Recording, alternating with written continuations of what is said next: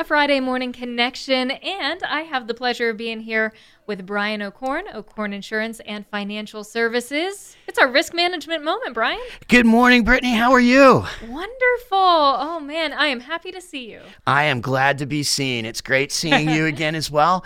And, as we mentioned last time, today is going to be the start of a new little mini series that we're having about reviewing life events and the insurance needs that go along with those events. Yeah, we're going to go over several of these different events, and we're going to go step by step, kind of through your journey of your life, right? Absolutely. And today we're going to start with a life event, and I want to introduce it by asking you a question, Brittany. Is this a quiz? Well, not really, but Okay. just a question.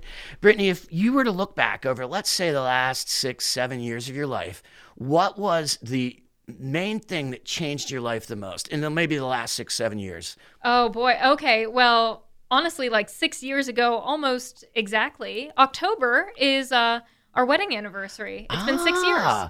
So your wedding was pretty big change, huh? After Yeah. you got married. Married life was different than single life, right? Sure, yeah. And I love my husband, but married life is definitely different than, just being together life. Absolutely. And I can attest to it. It's been a bit longer for myself, but getting married was a big milestone in my life as well. And that is the first life event that we want to talk about when it comes to insurance, the life event of getting married. Each one of these life events kind of has an insurance question that goes along with it, right? Because things change. Absolutely. And that's the thing, life changes, your insurance plan should change along with it. And various steps along the way, we're going to take a look at that step and see what things you want to be aware of insurance-wise. Mm-hmm. And when it comes to marriage, there's a few basic things that everyone needs to take care of. So don't forget these. You need to change your names on the policies, many cases.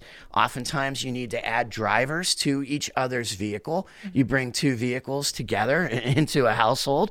And, even basic things like, engagement and wedding rings. You might need special coverage for those. So those are all property and casualty type things that occur when you are married that you want to be aware of. Yeah, that is a good point, that it's not as simple as just saying I do. Oh, there's a lot of things to it, as we know. But one of the biggest insurance needs that I have found with most of my clients that really needs to be looked at when they get married is their personal life insurance plans. That's a good point. Yeah, you want to have a good life insurance policy just in case. Absolutely. And many times throughout our lives, we don't think about that because it's really not high on the list of things that we're considering in any given moment. And prior to marriage, we don't really have people who are relying on our income. We don't have people who are relying on us to help continue to pay a mortgage. But when we do get married, the beginning of a family is the increase in financial responsibility. And that's when it's really important to look at one's life insurance plan. Okay. Brian, help me say I do to the correct life insurance policy. How do I know, first of all, that I have enough life insurance?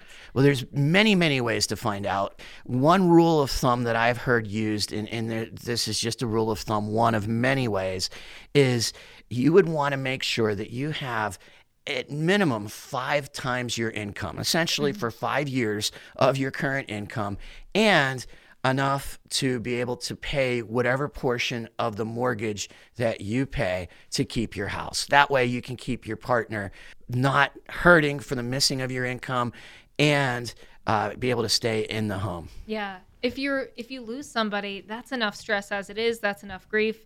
You don't need to add any financial stuff on top of that. You want to have that taken care of. Absolutely. So that is something that I highly recommend, that when marriage comes, it's not the first thing you're going to think about, but it's something that should come down the line as you start your married life together, is to touch base with your insurance professional, see what kind of life insurance you and your partner have, and together determine how much you might need. Oh, extra question here for Yes. you, Brian. Okay, so what about getting an insurance policy through, let's say, work? Oh, work insurance is the best insurance because it's either free or very inexpensive. And I encourage my clients to definitely make sure they take advantage of whatever their benefits package offers. However, Brittany, let me just ask you a question to kind of summarize my answer. What is more likely to happen in your estimation? You leave your job or you pass away? Oh, Brian, I love my job, but I'm hoping, not to pass away anytime soon. So Exactly. Yeah. And that's the thing is that, even if we stay at one job for our entire careers, there will come a point Right. when we retire. Not to mention, most people today do move around jobs. So I highly recommend that you talk to an insurance professional and make sure that you and your partner have as much personally owned life insurance as you can within your budget. Okay, so if they want to say I do to a policy and maybe I do to another insurance person, Brian, where do they find more information and just chat with you? Well, you can reach us online at ocorninsurance.com. You can find us in Martin's Plaza, right next to Martin's, right next to Presco Restaurant. And you can always call us at 814-371-6840. That's great. Brian, it has been another risk management moment. We've made it through marriage.